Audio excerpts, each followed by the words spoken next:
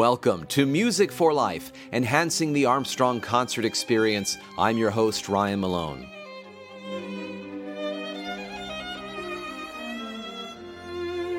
In today's episode, we will explore a brand new oratorio, or a choral orchestral work, to receive its world premiere at Armstrong Auditorium on Thursday, April 19th, presented by the Herbert W. Armstrong College Choral Union, along with professional orchestra and soloists.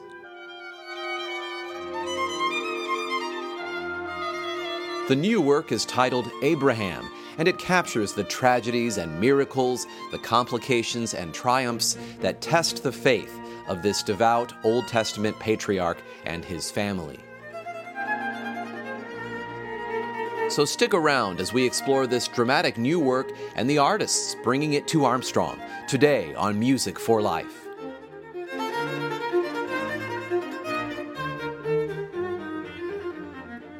Only 2 performances remain in the 2017-18 season for the Armstrong International Cultural Foundation here in Edmond, Oklahoma. This also means that we are nearing the end of our Music for Life season, as this program has been following the concert season schedule and supporting these events by providing program notes on these episodes. For the final event of the season, we have the Glenn Miller Orchestra on Thursday, May 10th, but before that, we have a world premiere of a brand new choral orchestral work on Thursday, April 19th. And if you are anywhere near Central Oklahoma, I'd encourage you to be in the room for this event. There's a certain electricity about seeing the debut of a new piece of music. More than just being there for the music, it even gives you a part in making history, because what would a world premiere be without an audience to receive it? And if you absolutely can't be physically in the same room as us when we premiere this, you will be able to stream it at live.pcog.org. live.pcog.org at 7:30 p.m. Central Time that evening of April 19th. 2 seasons ago, we performed the world premiere of my oratorio, which set the text of Solomon's Song of Songs to music. This concert will be even bigger, with a larger orchestra, still comprised mostly of players in the local Philharmonic, and as universal as the theme was in Song of Songs, that of a love story, the account that we are relaying in this oratorio is at least just as relatable. It is a patriarch of ancient times honored by 3 of the world's major religions. The account sticks to that narrated in what the Jews would call the Hebrew Bible, or what Christians would call the Old Testament. Today we will talk about the story flow of this particular oratorio, but also the musical themes that go along with it, so you're clued in on some of the interesting details that will help you follow along. But first, let's talk about the artists bringing this event. The Herbert W. Armstrong College Choral Union is an ensemble that combines the efforts of students, faculty, staff, and local members of the Philadelphia Church of God to perform choral orchestral masterpieces along with professional orchestra comprised of the area's finest musicians. Its most significant performance to date was the inaugural concert for Armstrong Auditorium, September 5th, 2010. With its largest-sized group ever, consisting of 130 voices, the ensemble performed an unabridged version of Felix Mendelssohn's famous masterpiece, Elijah.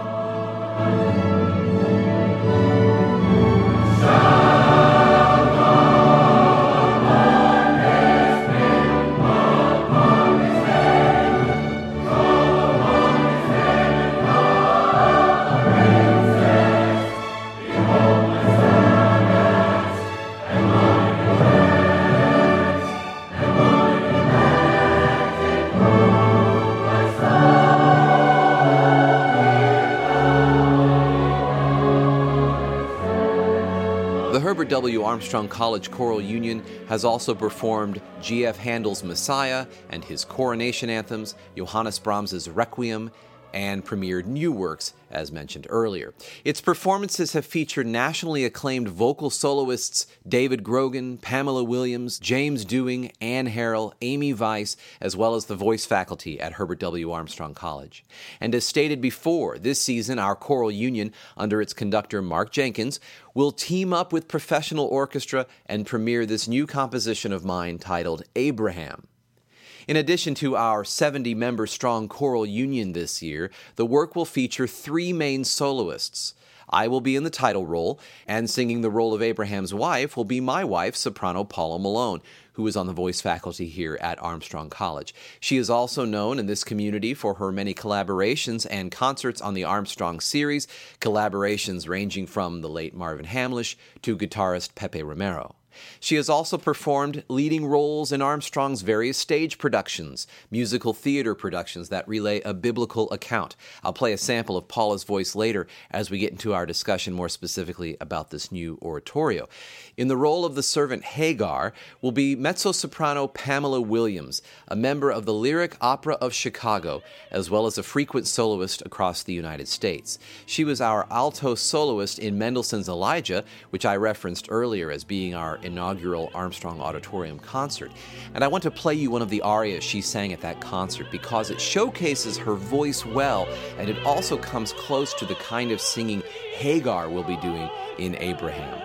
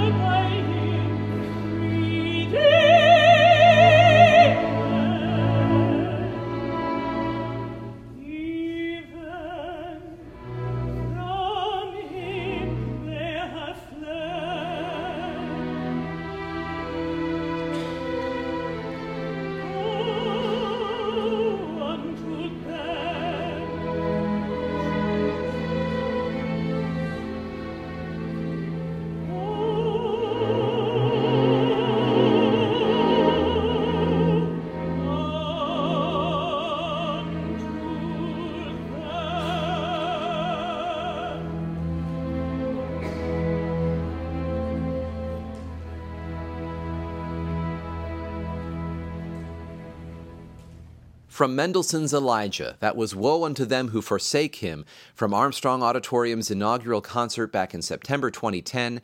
Singing that aria was the nationally acclaimed mezzo-soprano Pamela Williams, a member of the Lyric Opera of Chicago.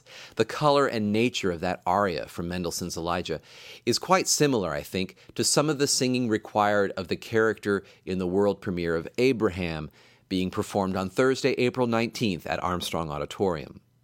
I should also mention that the orchestra featured in this work is a professional orchestra, not a school ensemble. The orchestration calls for flute, oboe, clarinet, bassoon, horn, trumpet, trombone, various percussion, harp, and strings, for a total of 31 players. These roles of these instrumentalists will be filled by leading orchestral musicians in our community, again, many of whom are on the rosters of the local philharmonics in the region here, from Tulsa to Fort Smith to Lawton and right here in Oklahoma City. All right, now let's get into our discussion of the plot of this oratorio on the life of Abraham, as well as what to listen for musically that ties this composition together. In a work like this, it's common for composers to use melodic devices to unify what's happening.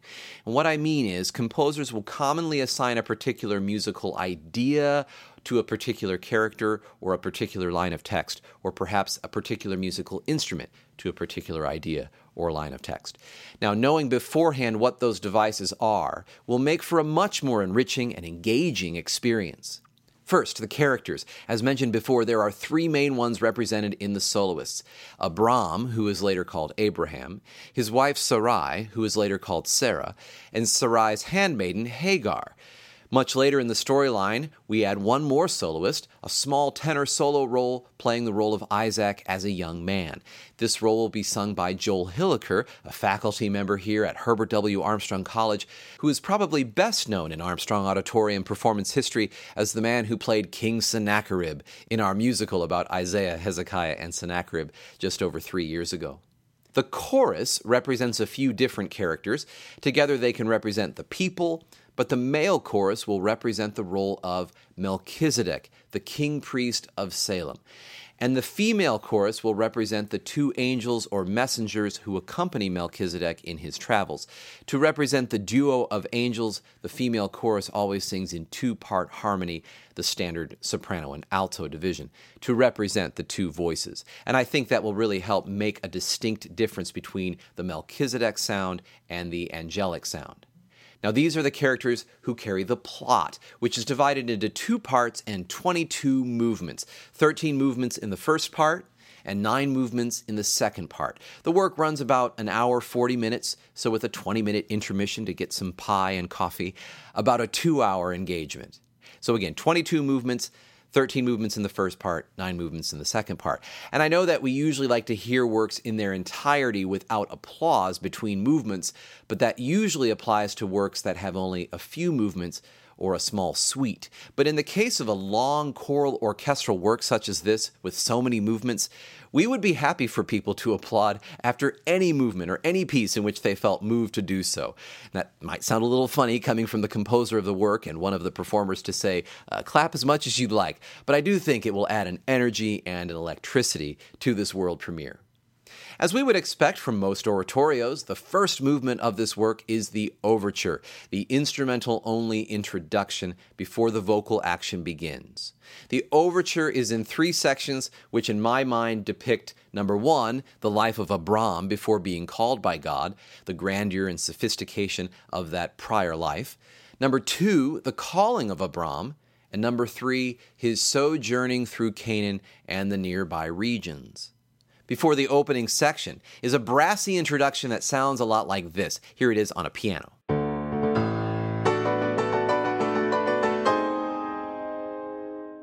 In the top voice of those chords, you hear this.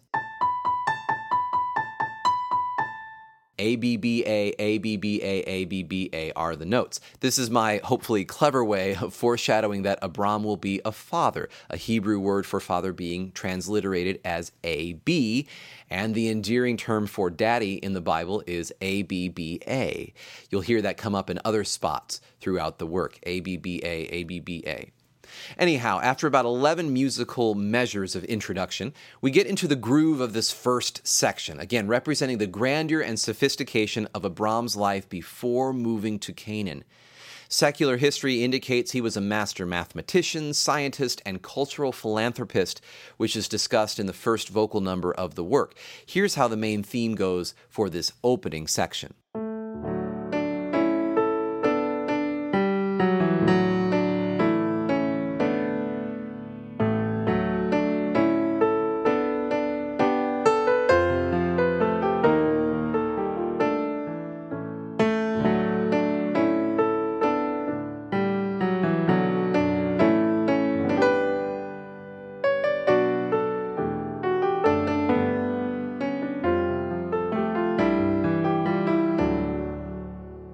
This melody travels throughout the orchestra until it climaxes at this chord.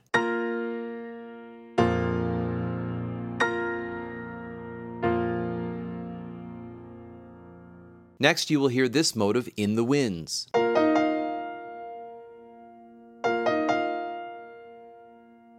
Followed by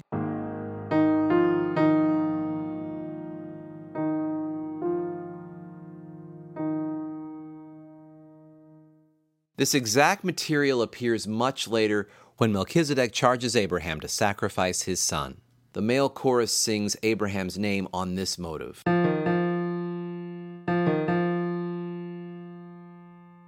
And Abraham sings "Here I Am" on this motive.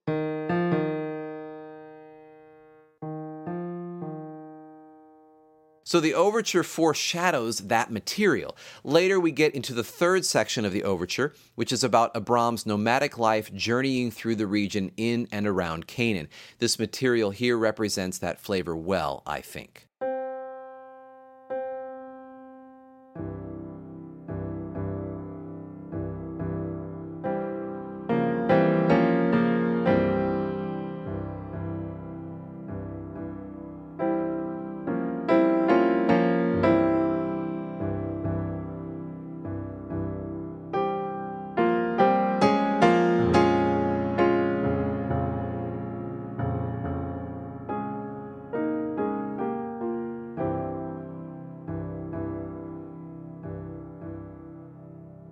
This material happens later in one of the vocal numbers, a movement titled God Sees, so it indicates that God is watchful over his servant Abram throughout this time in life.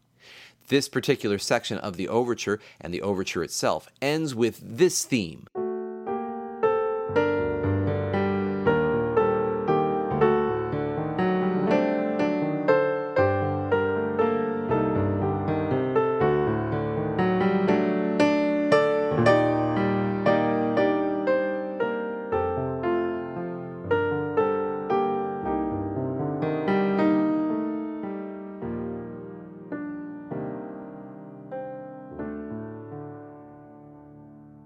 And this material shows up a lot later in the work. This is the theme we hear every time the chorus sings, God will provide, indicating in this movement that God is providing all of Abram and Sarai's needs throughout their journeys. The overture ends peacefully. And then we move into the boisterous first movement that includes the chorus and main soloists. It's called Honor the Victor, and it begins the action where Abram has just conquered an alliance of 4 Assyrian kings. These have oppressed the kings ruling around the valley of the Salt Sea, the most prominent being the king of Sodom, who's been oppressed by these 4 Assyrian kings. In one particular skirmish, Abram's nephew Lot, who lives in that region, was captured. So Abram armed his 318 trained servants, all born in his house, it says, and chased after the Assyrian alliance and smote them, it says in Genesis 14. Verse 16 reads, And he brought back all the goods, and also brought again his brother Lot, or that's his nephew, and his goods, and the women also, and the people. The account says that the king of Sodom came to celebrate Abram's victory, basically, and that's the context for the second movement of this oratorio, or the first vocal number after the overture. In this movement, the chorus represents the people singing of Abram's accomplishments. The soloists Sarai and Hagar also chime in on the narrative to help give us important backstory to Abram's life. In the next movement, Abram shifts the focus off himself to a king, priest, and ruler of Salem, Melchizedek. Melchizedek has arrived to bless Abram with bread and wine and to remind all that Abram is blessed of the Most High God who delivered the enemies into his hand. The biblical account says of Melchizedek that Abram gave him tithes of all, or a tenth of all. This phrase is expounded upon in the next movement, an aria titled The Best of My Best. Now, for a little musical background on this movement, The Best of My Best, tithing means giving a tenth, so I built this piece around the musical interval of a tenth. So, if we're on a G, the tenth above that is this note. That's a B. And the introduction to this aria is done as a harp solo playing in tenths like this.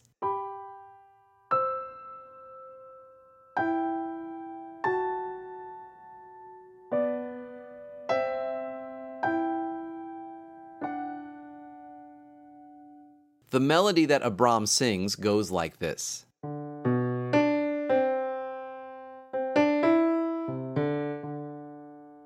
And here are the tenths.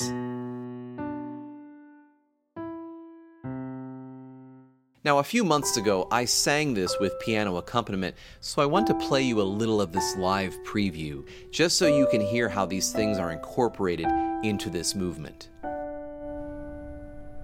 I give to my Lord the best of my best, the first of my first, with which I am blessed. I give to my Lord the best of my best. Though he owns it all, he gives me the rest.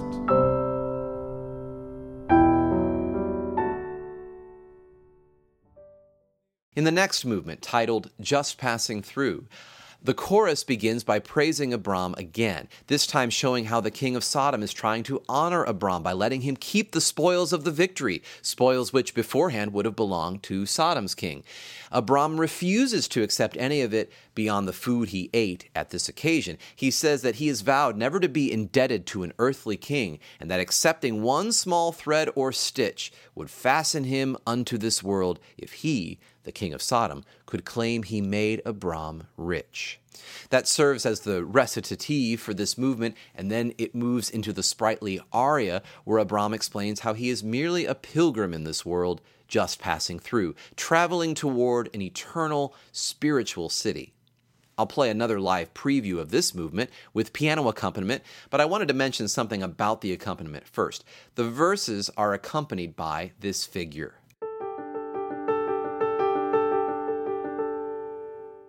Now, it's hard to tell on a piano, but each of these three-note patterns literally pass through the string section of the orchestra. So the violin ones play one sequence, the violin twos play the next, and the violas play the next, before the pattern oscillates back through those three sections. I think this will be very effective when hearing it live, as this pattern passes through the higher strings of the orchestra.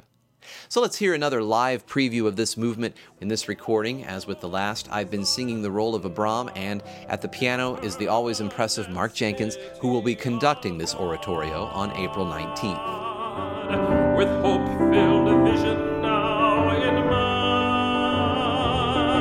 mind, the destination now in store, forgetting things which are behind, which are before.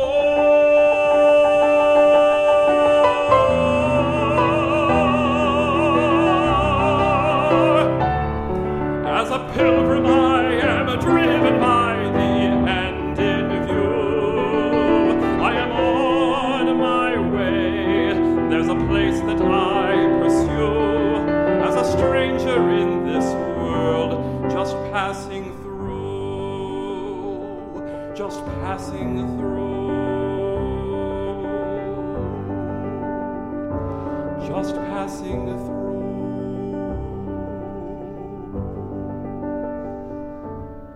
I am a stranger in this world,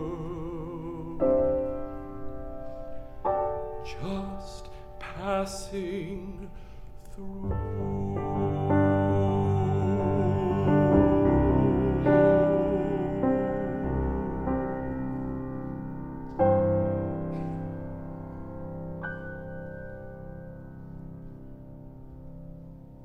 And so the movement doesn't really resolve on the chord we'd expect to further illustrate this idea of just passing through, even harmonically. That was Just Passing Through, a live recording where that movement was previewed with our conductor, Mark Jenkins, on the piano, there on the Armstrong Auditorium stage, where the full oratorio will be premiered Thursday, April 19th.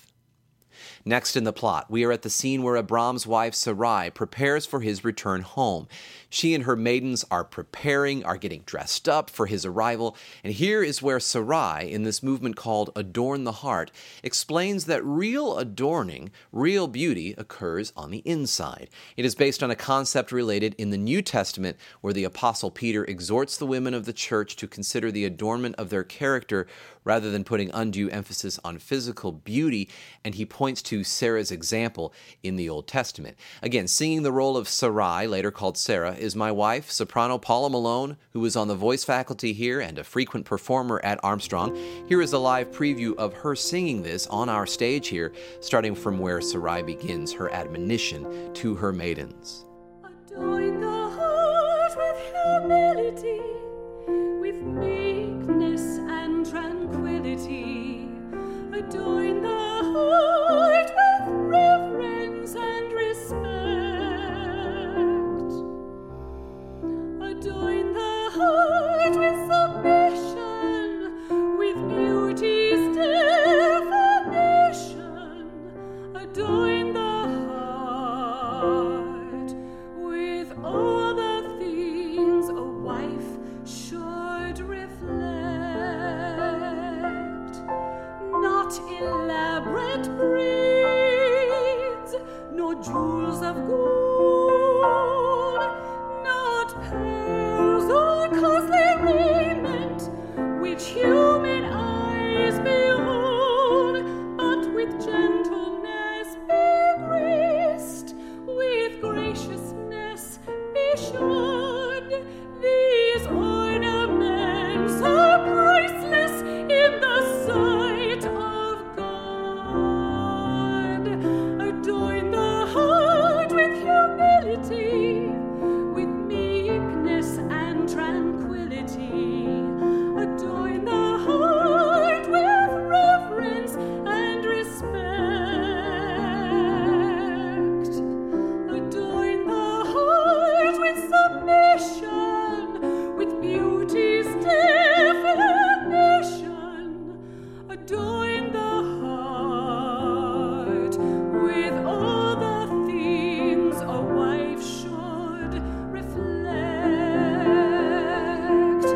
Your most exquisite vestures, your garments most refined, are found in humble gestures, a quiet frame of mind.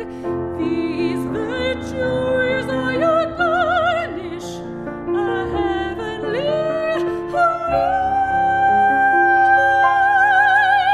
So never let them tarnish, renew them day by day. Adorn the heart with humility, with meekness and tranquility. Adorn the heart with reverence and respect. Adorn the heart with submission, with beauty's definition. Adorn the heart with all the things a wife should reflect. My daughters now aspire to adorn this fair attire only heaven can impart. Adorn the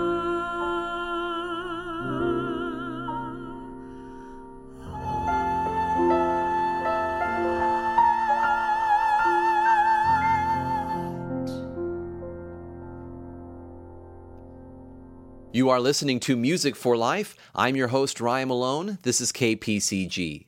In today's episode, we are exploring my new oratorio, Abraham, as well as the artists presenting it, in the lead up to its world premiere at Armstrong Auditorium on Thursday, April 19th, 2018. And I'd encourage you to be in the room for this if you're anywhere near the central Oklahoma area. We just heard soprano Paula Malone on the voice faculty here at Armstrong singing the aria of Sarai titled Adorn the Heart, a live preview recording made on the stage here at Armstrong with just a Steinway piano playing a reduction of the fuller orchestration that you'll hear at the premiere. So Abram has arrived home from his victorious military campaign to rescue his nephew Lot, and he explains some of what has happened to his wife since we have heard from him last, and this helps explain it to us as well. In the movement called Promises, which is much like a long recitative, in other words, just moving the plot forward, Abram explains to Sarai and to us how he had a dream where God promises him descendants as numerous as the stars. Abram wonders if this honor would come through his servant, Eliezer of Damascus, who is like a son to him. God answers that the heir he speaks of would come from his loins. Now, Sarai believes at this point that she's holding Abram back from receiving these promises because she's too old. She's in her 70s now, well past childbearing age, and so if the son is to come from Abram, he must have it another way. And she reasons that she can give Abram her maid, Hagar, to conceive the child, and the child would legally count as Abram's and Sarah's. Our next movement skips ahead in the story. An angel finds Hagar fleeing south toward Egypt and asks why she is heading that way. And Hagar, in this movement called God Will Hear, fills in the details that we've just skipped. How her mistress asked her to conceive a child with Abram and all the turmoil that this brought into the home. In the first verse, she sings the refrain in this manner, I cannot explain what changed in my eyes. The lady I loved, my heart now despised. The life that I bore exalted this maid. My mistress's rank had started to fade. The second time through this melodic material, after telling more of the details, she sings the refrain this way about Sarai. I cannot explain what changed in her eyes. The servant she loved, her heart now despised. The life that I bore, the harshness it bred, was hopeless travail, so from her I fled. After her section of singing, the male chorus enters, representing the words of Melchizedek here, who sings, the humble cry, and God will hear. From heaven he will bend his ear, regarding each petition with great care. Their supplication he has heard. From every tear to every word, attentively he listens to each prayer. These lyrics will come back again and again throughout the work, set to the same musical material, so listen for that, and we'll hear a sample of this later. Also worth noting in this movement is that this is where Hagar is told by this divine messenger what to name the boy she is pregnant with. Ishmael, it means God will hear, which is described in this movement. In this movement, she is also told to return to Sarai and Abram and to know that God is aware of her situation. The next movement is sung entirely by Hagar, which is called God Sees. It dawns on her that the divine messenger who has spoken to her is the God of Abram and Sarai. The Bible said she named the place where this interaction happened Beher Lachai Rohi, which literally means well of the living one seeing me.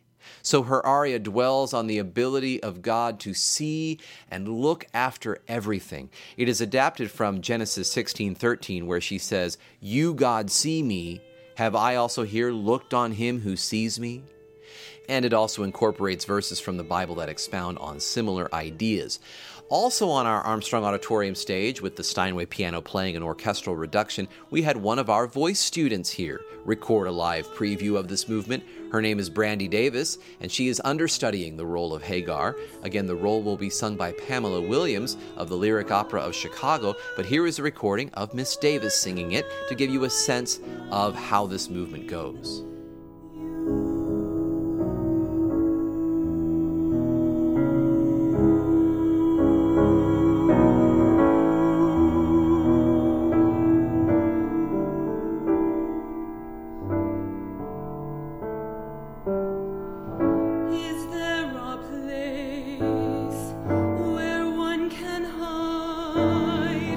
From he who fills the earth and sky.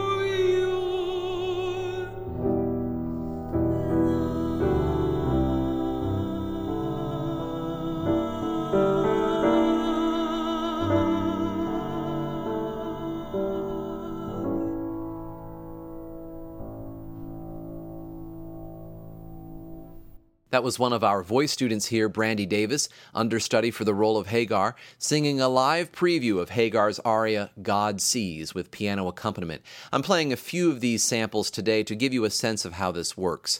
On April 19th, this work will be sung by mezzo-soprano Pamela Williams, along with the professional orchestra that we have contracted for this event. Next in the storyline, we return to Abram's current residence where Melchizedek and two angels come to visit. You hear Abram's excitement in the string accompaniment.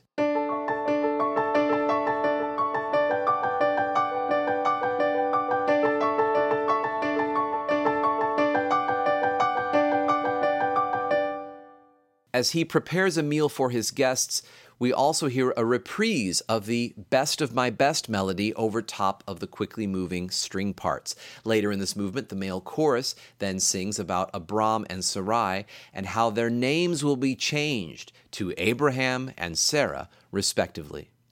After this movement, we have a movement called Promises Reprise, where we hear the same accompanying pattern we heard in the original Promises movement, this dreamy, rapid string passage.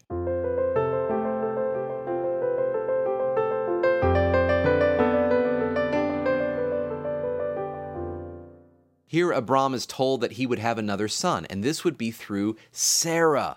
When Abram is told that the boy's name is to be Isaac, which means laughter, for the laughter in your heart, they sing, the wind section of the orchestra punctuates this two-syllable name with two staccato chords to sound like joyful laughter, and Isaac's name is usually treated with this accompanying figure in the wind section.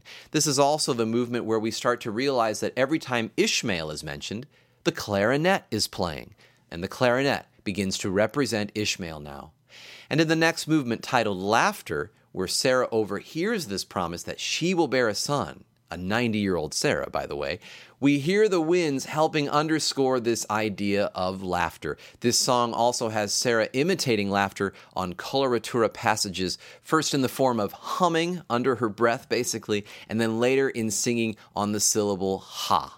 And if you want to refer back to episode 44 of Music for Life, we had an episode called Music for Laughter, where we explored how composers imitated laughter in their works, and we saw how there are great laughing songs that usually sopranos, coloratura sopranos, get to sing in various operas or stage productions, and I hope this laughing song, Sarah's laughing song, can make it into the repertoire, perhaps. This doubtful laughing song is followed by a comforting chorus from Melchizedek, later joined by the angels, where the question is posed to Sarah, "Is anything too hard for the Lord?" which is the title of this movement, and this movement marks the end of part one. We'll listen to a sample of this a little later, but I want to move ahead in the plot now. The second half begins with a movement titled Intercession. It begins with this somber-sounding intro in the lower winds and brass.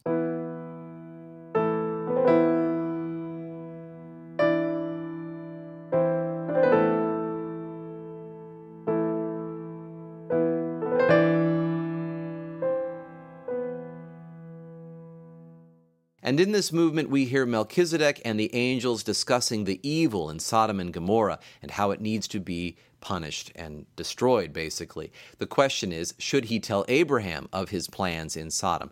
He decides to do so, at which time it occurs to Abraham that the city in question is where his nephew Lot lives. So Abraham asks God what it would take to spare the city's destruction. How many righteous people, in other words, would have to live there?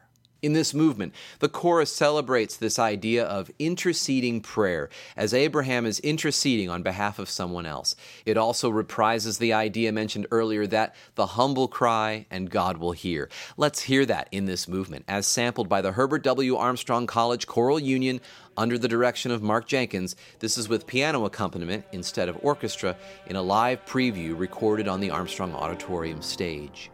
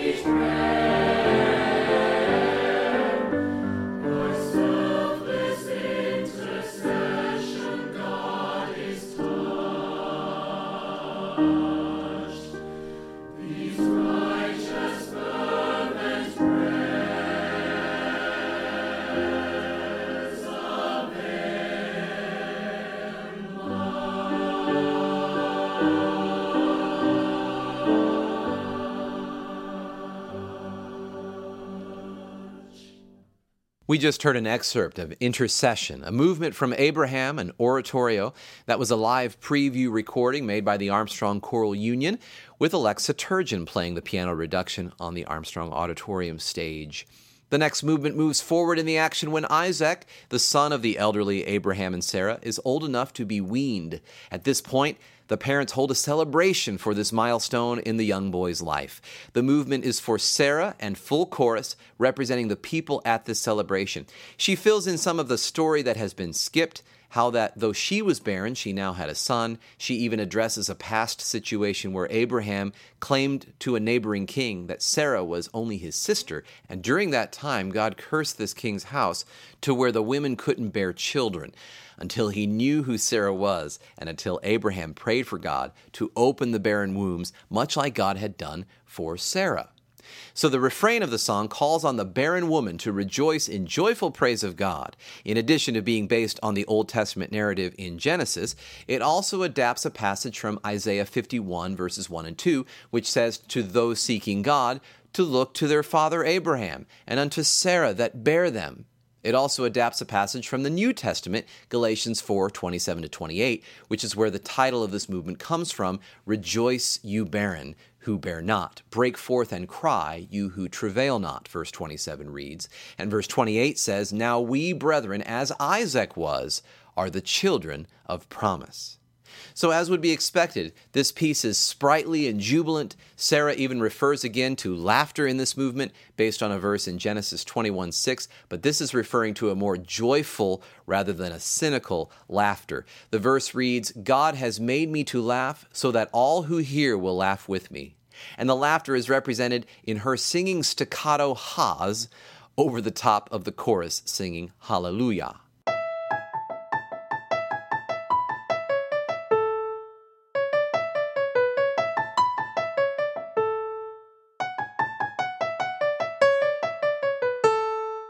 And you might notice the unusual rhythmic pattern there. This piece is largely in 10-8 time. 1, 2, 3, 4, 5, 6, 7, 8, 9, 10. 1, 2, 3, 4, 5, 6, 7, 8, 9, 10. This gives a certain lilt, I think, that helps with the jubilant nature of this movement. Now, after this boisterous and high-octane piece is over, we have to immediately shift gears emotionally. What happens at this feast is Ishmael, Abraham's son through Hagar, remember, starts laughing at the little Isaac. Sarah overhears this and points out to her husband that this is not just the laughter of disbelief, of cheer, or delight, but of scoffing, derision, and spite. Musically, as stated before, Ishmael is represented by the clarinet. To represent this laughing, I have the clarinet play exactly the same laughing motive in Sarah's earlier laughing song. But to create a sense of it being a mocking type laughter, I have other wind instruments playing a half step off from the clarinet.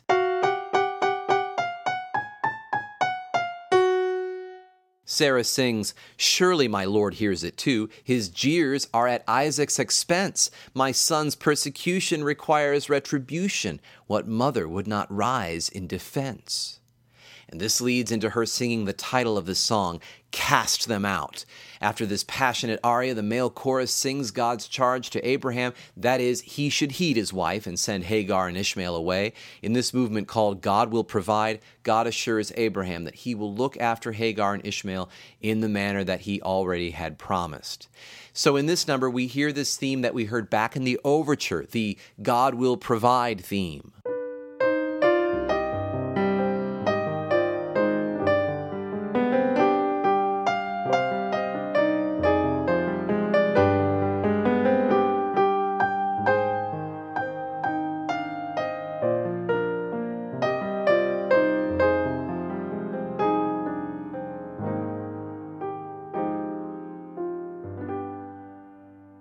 After this short movement, we move ahead to Hagar and Ishmael traveling through the wilderness and running out of water. This music sounds similar to the material heard earlier when the pregnant Hagar was fleeing to Egypt. Hagar tells her son that they are about to die from thirst. Ishmael cries out to God, represented again by the clarinet, reprising an earlier melody sung by Hagar when she was in the wilderness.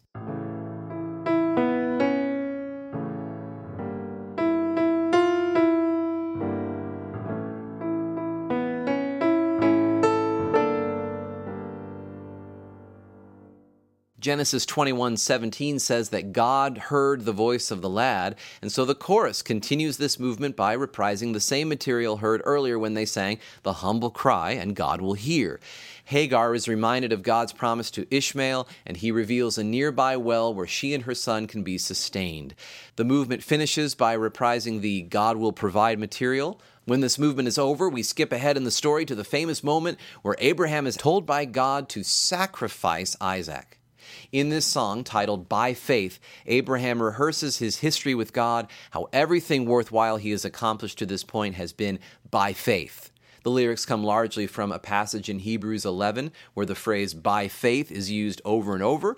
Also referencing a verse in James 2, the lyrics refer to Abraham's faith being alive because of the works that showed his faith. The works in this case would be him obeying God and sacrificing his son. And Abraham, by faith, knows that God can bring life from things that are dead, just as Isaac's birth showed him years ago. So though Isaac is already dead in his father's mind, Abraham knows that God can resurrect him to perform the promises he has stated for Isaac. In the following movement, titled "God Will Provide," reprise, Isaac sings for the first time. As they go up to sacrifice, he wonders where the lamb is. Abraham sings, "God will provide," which has new meaning in this context, obviously. As this movement continues, it dawns on Isaac that he is who God will provide, the sacrifice. They both sing the phrase, "The offering he ordered is bound to be slain," the word bound having double meaning. It's bound to happen, but also Isaac is literally bound at this point. Abraham reprises the phrase, "I give to my Lord the best of my best." And then the orchestra plays a loud section indicating that Abraham is about to go through with killing his son, crescendoing and getting higher and higher to help illustrate the tension of this moment. Right at the height of this crescendo and at the height of the orchestra's range, the female chorus interrupts to depict an angel crying out to Abraham, "Abraham, Abraham." He says, here I am, and the angel continues to tell Abraham not to kill Isaac, but that God will provide. There in the thicket, the angel says, a ram is supplied. Instead of your son, its blood is applied. Following this, we have the male chorus singing, "Now I know." God realizes that Abraham will withhold nothing from God, and he promises to bless him beyond measure. In Genesis 22:16, God says to Abraham, "By myself I have sworn." This ties into the Christian belief where God swore by his own life to bless Abraham. As our Chancellor Gerald Flurry wrote in his book, How to Be an Overcomer, in other words, he was telling Abraham, I'm going to give my life for you, or I'm going to die trying. Because you have done this deed, my death will pay for your sins, and I'm going to bring you into my family. I swear this by my own life. So I adapted that concept into the third verse of this chorus. This is where the action or the narrative ends, but we have one more movement. I've titled it Epilogue, Reach for That City. We will have heard fragments of this tune earlier in the work in the song Just Passing Through. In that song, Abram sang, "Forgetting things which are behind, I reach for things which are before." This is based on a passage in Philippians 3:13. And in this finale movement, we are trying to express that idea that Abraham, though he sojourned in the land that his descendants would one day literally inherit, that he reached for a city that did not yet exist on earth. And this final chorus is based on that idea, particularly as described in Hebrews 11:14 that says they seek a country, and Hebrews 11:16 which says they desire a better country, that is a heavenly, for God, it says, has prepared for them a city. And the word desire in verse 16 of Hebrews 11, where it says they desire a better country or a better city, is from a Greek word meaning to stretch out oneself in order to touch or grasp something, to reach after or desire something. So it's not just wanting, it's reaching. Abraham's whole life after conversion was based on reaching for that city he knew existed, and that's the concept being portrayed in this final number. I have one more live preview with piano accompaniment, and this is one of our choral union as well for you to sample here. It's not the epilogue or the finale, but it is the lyrical final movement to the first half titled, Is Anything Too Hard for the Lord?, where God questions Sarah's laughter of disbelief at the prospect of her bearing a son.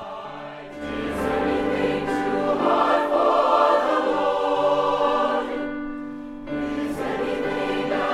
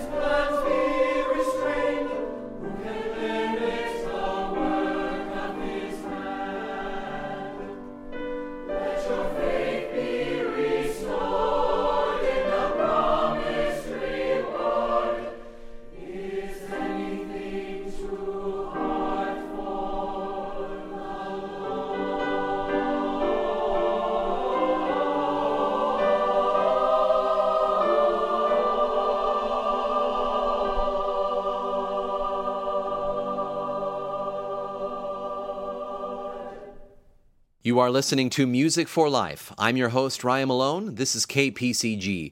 In today's episode, we have explored my new oratorio, Abraham, as well as the artist presenting it in the lead up to its world premiere at Armstrong Auditorium on Thursday, April 19th, 2018. You can follow this program or Armstrong Auditorium on social media to learn more about tickets and other information related to this event, this world premiere, as well as all of our events. The handle for this program on social media is Music for Life PCG.